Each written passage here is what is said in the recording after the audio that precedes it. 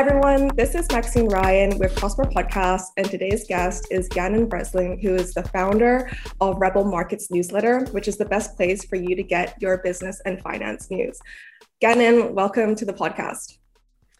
Thank you very much, Maxine. So stoked to be on Prosper Podcast. Just happy to be here. Hope you're doing great. Yeah, thank you. Before we get into anything, your name is one of the most unique names I've ever heard of. And whenever I have a guest like you come on board, I'm always like, okay, I need to know about your name. How did it come about? Like, did your mom and dad name you it? Like, what's the background there? I get that a lot. I've actually never met someone in person with my name. I've heard of people having my name. It's an Irish last name, actually. My dad's Irish. I have a full Irish name. And so it's mine, Maxine Ryan. Really? Yeah. Yeah. A lot of people familiarize it with it from the old video game, the old Zelda. There was a villain character named like Ganon. And so some people know it through that, but it's an Irish name. Yeah, it's actually a very, very awesome name. And I think that's not the only thing that's like kind of unique about you. I obviously I want you to like introduce yourself to everybody that's listening, but I heard that you're actually in the Navy. Is that right? Correct. So I'm in the Navy Reserves as an officer. I went to a military academy for college, and I sail, I do investing, I do kind of all sorts of things. But yeah, a lot of things. Well, like how did you get from how do you balance like being in the Navy and then like getting into finance? Like, did your hobby just kind of like develop over time? Yeah. Well, in college, the school that I went to, kind of like the other military academies, is very strict, right? It's not like the other American colleges or partying and stuff like that. So I had a lot of time to, in my room. And I fell in love with stocks at the end of high school, and I transferred that over to college. So I spent a lot of time reading, watching videos, investing. I stopped playing sports in high school, the end of high school. So in college, kind of investing in stocks was my own way to fuel my like competitive spirit. And I replaced it with that. And ever since. So investing is it definitely like brings something out of you, especially when you're kind of like on the trading side. But what was the first moment that made you invest? I've spoken to a lot of people, and sometimes there's a personal reason behind it. Sometimes they're just like, you know what? I just wanted to make like a shit ton of money. Sorry, I shouldn't have said right. That, but, what was the one moment that made you want to invest? It's I kind of have a two-part answer for that when Let's get people into ask it. me that. So my mom, she loves the stock market, and my mom's been a real estate agent for a long time. My dad was a general contractor, and their type of investments were real estate, like kind of flipping houses and stuff like that. She dabbled in the stock market. And so that was kind of always in my mind. And, we went through 2008. That was really tough. Mm-hmm. My parents kind of stopped investing after that for the most part. And, but it was always there. Once you catch that bug, it's always there, and they've gone back into it. And I would ask my mom, I really want to set up an account. We kind of just never got around to it. And the thing that really actually was like the catalyst that set it off was my really good friend at the time, Nathan. He told me about it. He was a junior in high school. He goes, "Oh, my parents set up an account for me. I bought my first stock." And that's when I went and finally was like, "Oh, if he's doing it, I'm doing it then." So kind of pushed me finally off the edge. So how old were you then? I want to say I was 17 or turning 18. I can't remember the exact age, but it was end of junior year of high school. So it was about over 6 years ago now.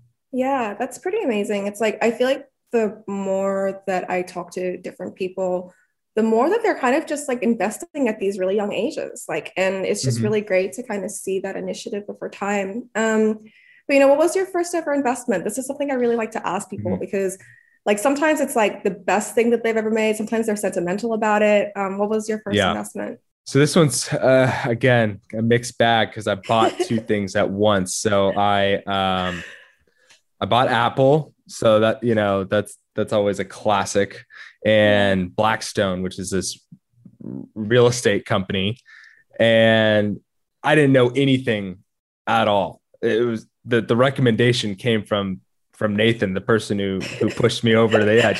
He's not a financial advisor though, right? He's just like not financial advice, but yeah, this is what I bought. My dad told me it's a good stock. So of course, bought it. And it was funny. I specifically remember, I never paper traded. A lot of people like start off paper trading where they have like fake money.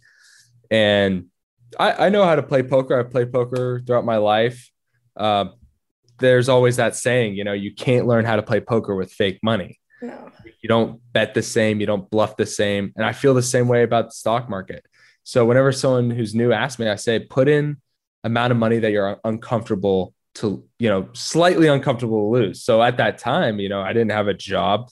That was like $400. I had $400 in my account, and I treated those $400 like it was, $1 million every day, checking and strategizing, and maybe the stock would go down like 1.5%, which would like be $10 or something in my account. But I treated it like, no, in the same way, if I lost, $20,000 in a much bigger account or something like that. So I took it really seriously, even though it was kind of a comically small amount of money. Well, actually, that's a very unique take because I think the common saying is don't invest what you're not willing to lose. And actually, like your take, I think is a little better because you're saying like, actually, like it's probably good to be a little concerned about it because then you have skin in the game. And that's really important. Are you still holding like Apple, and did you say it was Blackstone? I'm getting confused with that mercenary. Yeah, there's a lot of ones along those lines. It's Blackstone. No, I only hold Apple still. I don't think I ever sold. I only own Apple. Look at you. No, I own a lot of stocks, but that's the only one I've hung on to from that era per se. I agree with you in the sense that a lot of newer investors, when they get into the market, they fall into what I like to call a gambler's philosophy, where if you walk into a casino, you say, I have $1,000 and I'm totally 1,000% willing to lose all this money. Then you gamble it. You start gambling. And sometimes people do that with the stock market. They just gamble it. They go, well, whatever. Well, you can't get better if you say whatever after every single bad trade. You're not learning from it. You're not, okay, what went wrong here? And if you feel that fire a little bit, you can't get better in the market investing wise unless you feel the fire. If it's not your money, you're not going to feel the fire. If you're gambling, you're not really going to feel the fire because then it's just like an entertainment thing. And yeah, that's the way I went. That's so cool.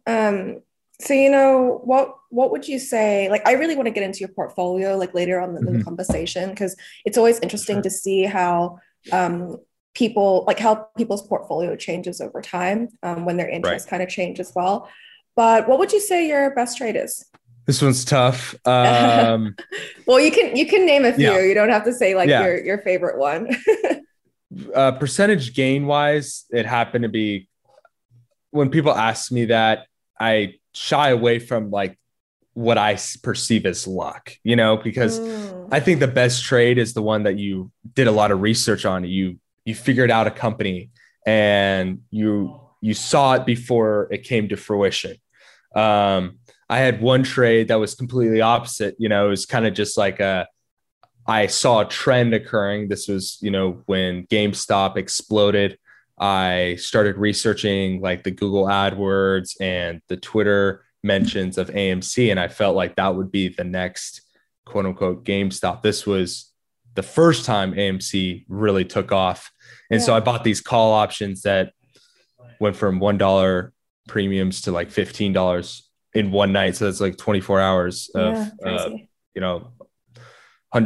10 times X.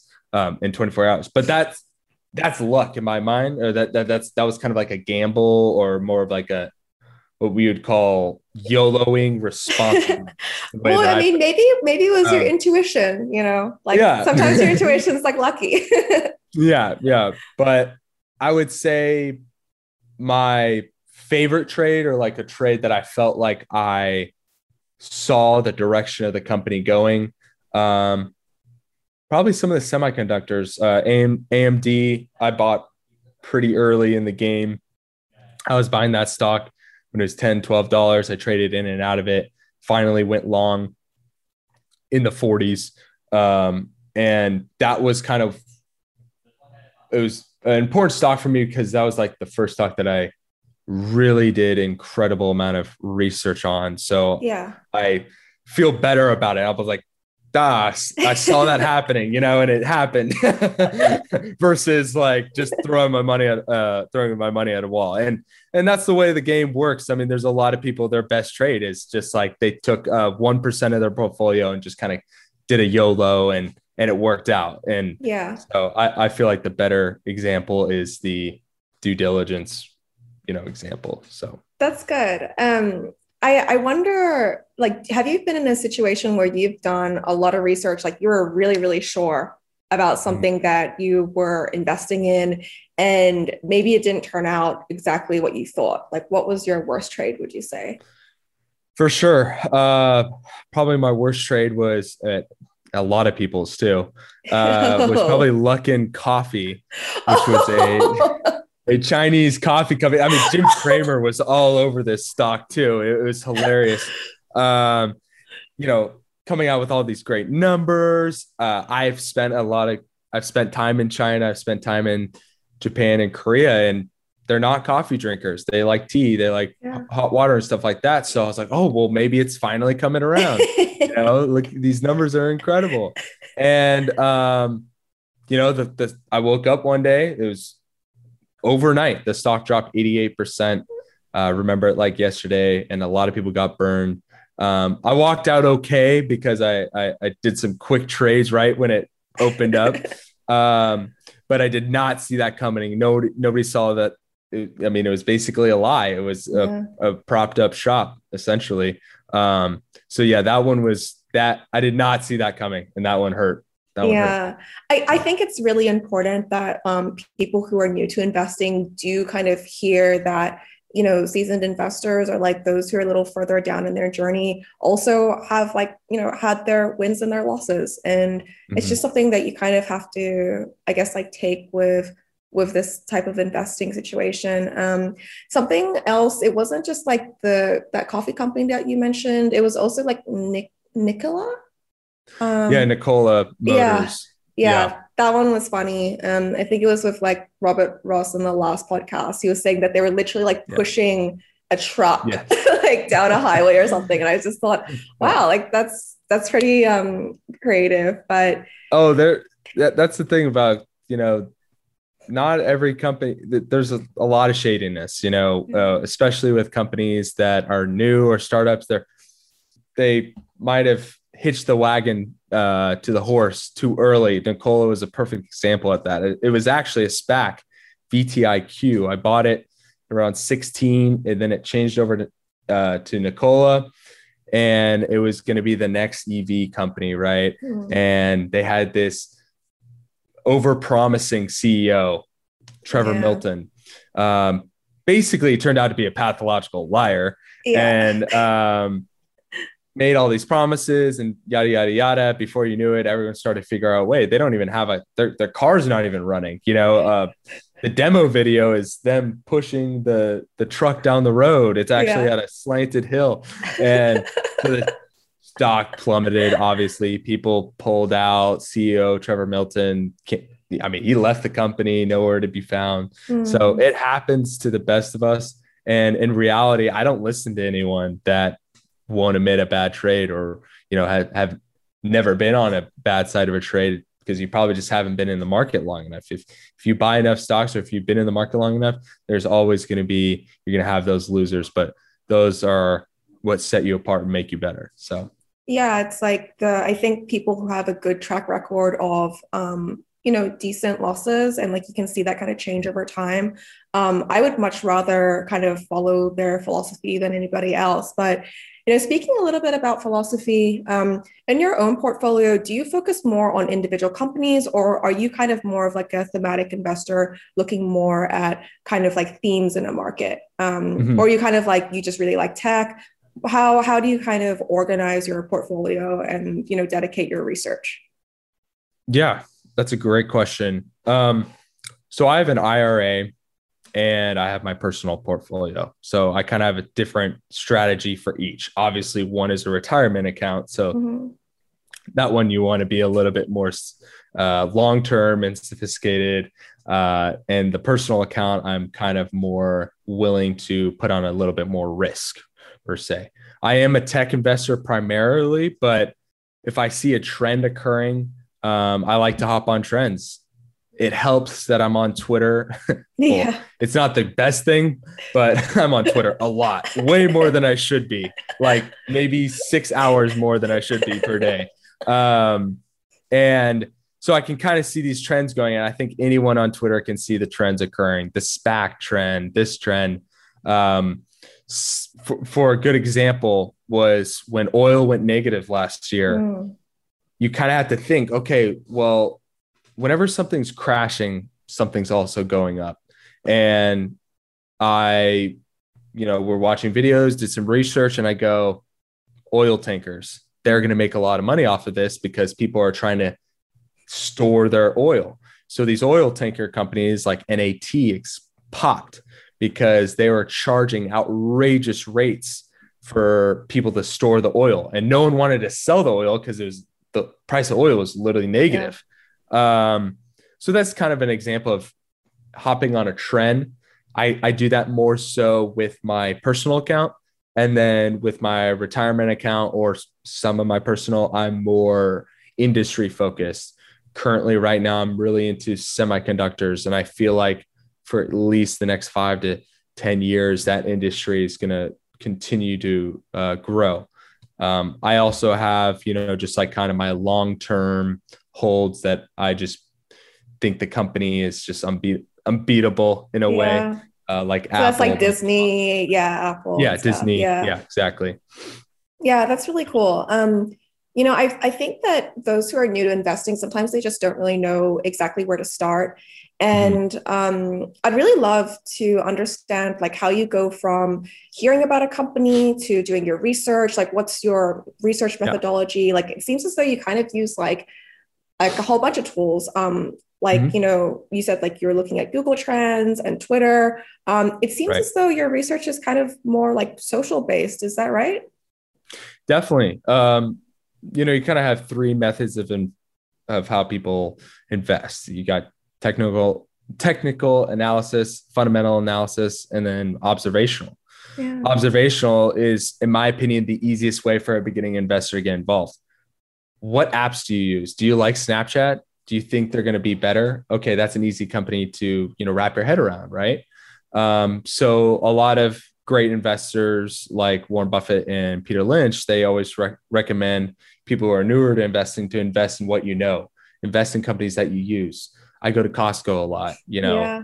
Love Costco. That's great stock, in my opinion.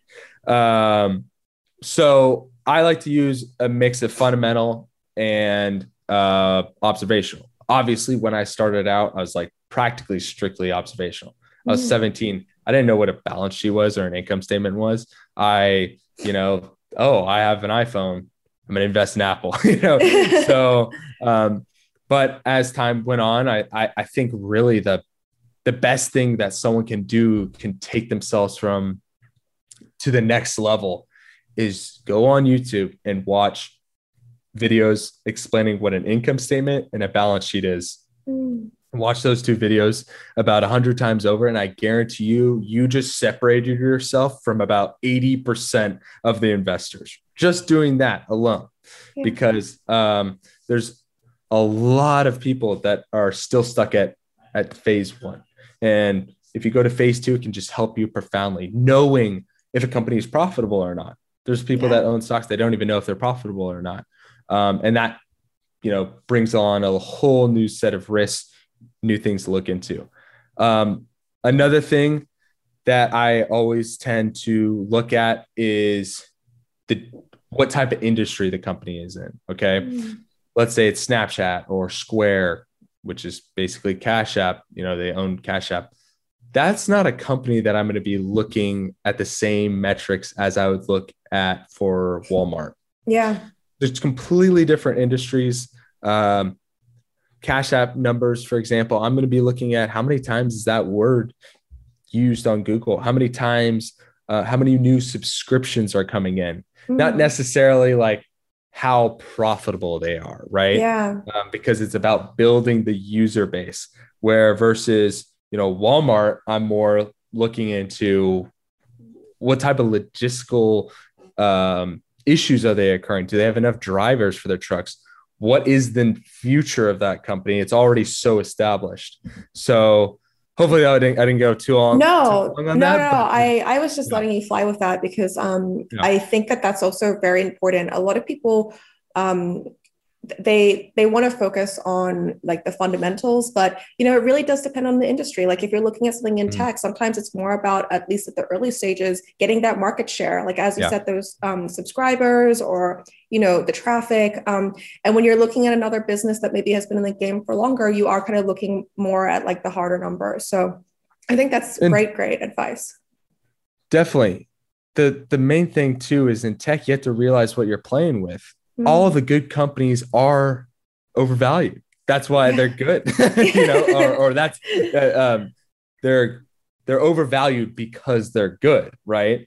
For the most part, trying to find a diamond in the rough right now in tech is extremely difficult. You're not going to find a great company that is super undervalued. Odds are it's undervalued because something's wrong with it, right? Yeah. Versus, you maybe on the value side or maybe on the stocks that have been around for decades, you might find those, okay, wait, no, this stock is undervalued. So you kind of have to see what you're playing with. So yeah, sorry. Yeah, no, don't be sorry. I think it's good. It's a good opinion to share. And I think that it lets people know to be in a bit more of a flexible mindset, to understand it's like, there's different ways to assess a stock and invest in it, but everything has to be kind of almost like a tailored approach. You've mentioned SPACs a lot, and I've not had somebody on Prosper podcast explain that to the audience yet. Do you want to go into SPACs? Just describe what it is. Like, is it legit? Yeah. No, so it's very legit. What's funny is, SPACs had the biggest year ever, right? In 2020, everyone had heard the name. Maybe not everyone knew what they were, but heard the name. But the thing is, SPACs have been around for a while, actually. It's just a different way to IPO, and it's customized. The goal is to have a more beneficial business transaction for actually the original shareholders, the investors, the core investors, not like you and me, but the people invested in the business. And the way they do it is essentially they have a holding company that is public and it's listed at a price. Generally it's around like $10. That's usually the price that most SPACs are listed at. And it takes about 2 years. It has to be done within 2 years. That company, let's say it's like VTIQ. We're going to use the VTIQ to the Nikola example. You can kind of invest in it in a way pre-IPO. It's a public ticker, and the core investing group then votes on a merger with a company. Yeah. So VTIQ merged with Nikola, and that's when they switched tickers over to Nikola. So there's pros and cons. The biggest con could be is, let's say the merger gets denied and it falls through. That's going to send the stock spiraling. Obviously, it's almost like it's like a failed IPO, where instead of your company IPOing, it's like right before they go, oh, we couldn't do it anymore. Yeah. Now the pros is if you buy in early enough, like let's say they listed at $10, it's trading at 10.30. Theoretically, if the merger within that 2 years before the merger date, that stock can't really trade below $10 because that would mean that one of the core group of investors in the company would have to pull out, and they're like legally obligated to not be able to. So, after that merging date, though, it can trade below the SPAC listed price. So that's kind of the basics of a SPAC.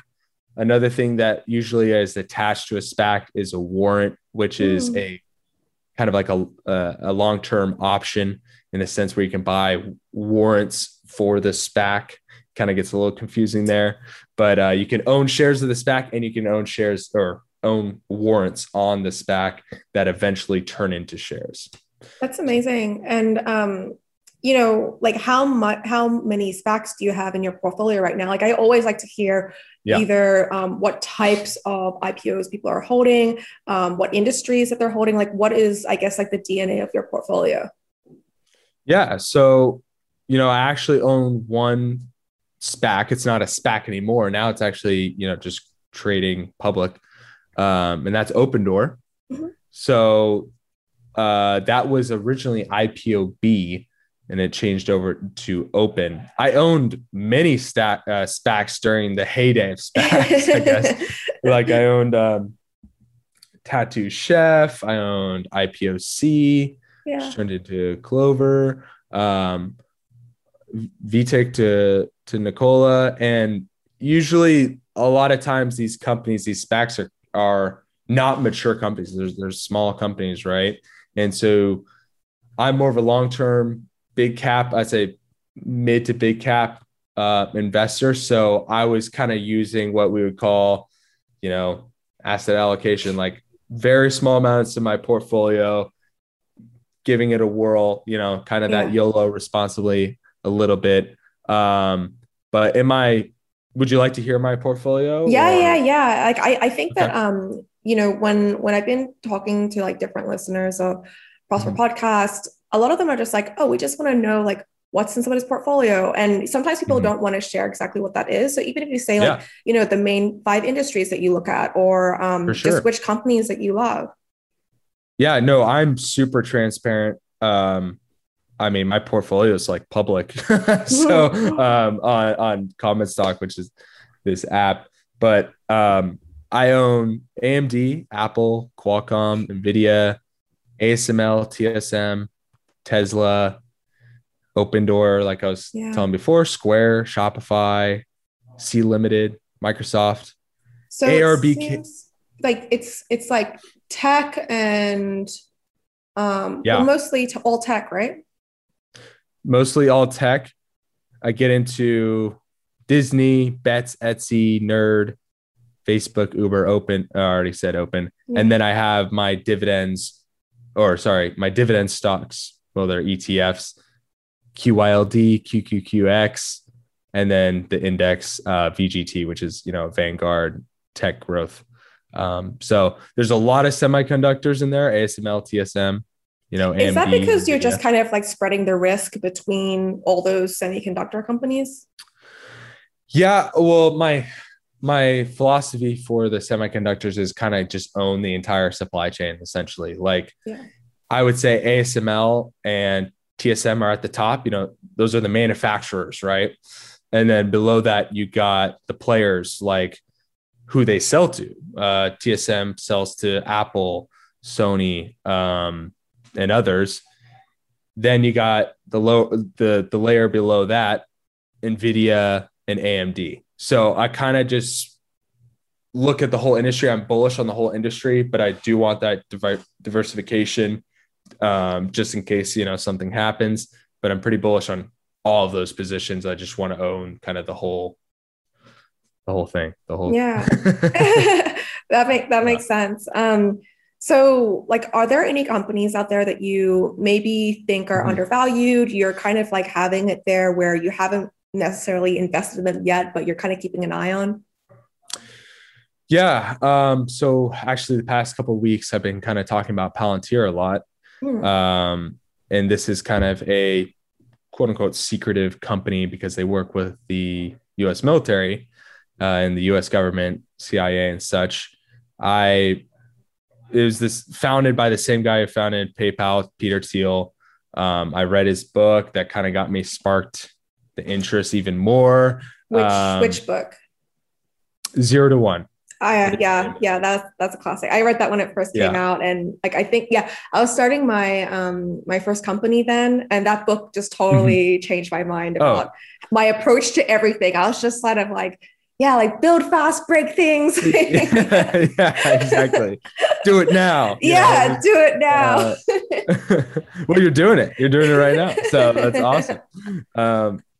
Gosh, actually, like another really good one is, I think it's called Shoe Dog.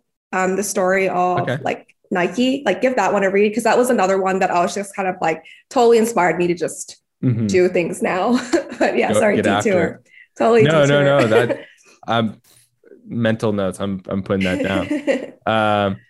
That's, I think, possibly an undervalued company because they just seem to be getting government contracts left and right. And I would say that I know the government pretty well and the military a good amount, not incredible amount, but when they partner with a company, a lot of things have to go wrong for that partnership to go away.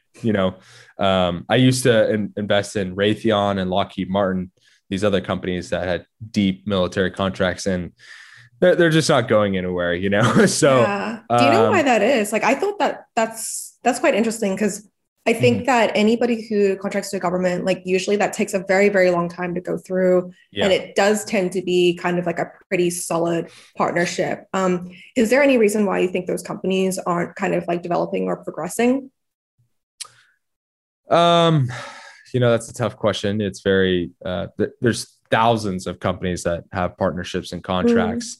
But I think efficiency is the number one thing.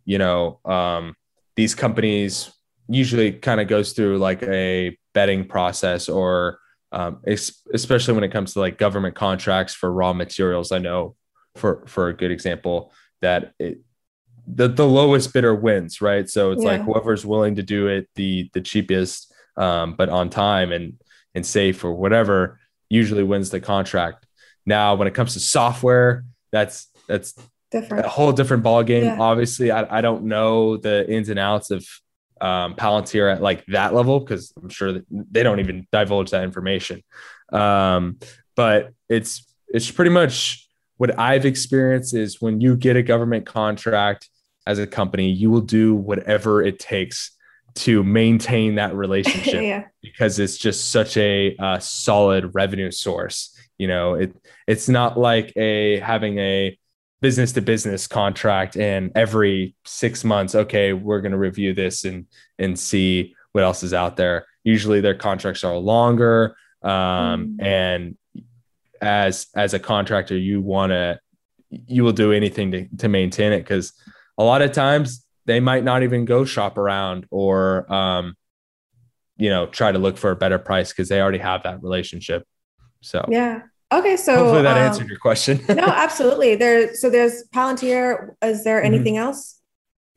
Off the top of my head, I still think the semiconductor industry, like 5 to 10 years out, it's just really prime for growth. There's chips in everything. There's chips in our toasters. And with the whole chip shortage, that's kind of falling right into their hands. I mean, ASML broke their all-time highs. NVIDIA broke their all-time highs. So we're just going to continue to see our world become more tech. And the only way for that to happen is chips. So that's one of the things that I see in that industry. So that's kind of all those stocks included. I think, it's tough though. I will 100% admit to say anything in my portfolio, it's tough to say, is it undervalued, because like a lot of people go, okay, well, you've been talking about Nvidia. Should I buy it? And it's like, you should have bought it when I was talking about it 8 months ago, about 200 points ago when it was, $500, not 770. It's easier to, say those things in hindsight back then. In hindsight. So, it's tough. It's like, no, my portfolio has already grown, or my stocks have already become where they are now. So now it becomes more difficult. You have to reevaluate, okay, is this thing overvalued? So. No, that's cool. So, in your Rebel Markets newsletter, you said some of the most important principles to learn in fundamental analysis is beta and alpha. And I'd really love for you to explain that to our audience, because I think that is something that's worth knowing, but not many people can explain well. And I think you're great at explaining this type of stuff. So take the floor. Yeah, definitely. Yeah, definitely. So I have a newsletter, and my favorite thing to do is kind of just explain principles. And some of them are really basic, or maybe even things that people are afraid to outright ask. I think there's no bad question in investing, right? So, alpha is just essentially, in a very basic way, like outperformance. You can get more technical, and you can subtract the risk-free rate, which is basically like the most risk-free way to invest, like in treasury notes and stuff like that. But think of alpha as what's your outperformance in comparison to the index. So, for instance, like if I have tech stocks, if my whole portfolio, I would compare my portfolio to a tech index, which would be like the NASDAQ, right? If the NASDAQ performed 10% in the year and I performed 12%, it'd be a 2% alpha. Now, if I said, oh, I performed 15% this year and the S&P 500%, S&P 500 performed 5%. Look at me. People, someone who knew about alpha would go, well, you own tech stocks. That's not a good comparison, right? So that's kind of where beta comes into play, in which beta is a way to figure out like kind of like the correlation. And that's by numbers. So like if you have a 1-to-1 to the S&P 500,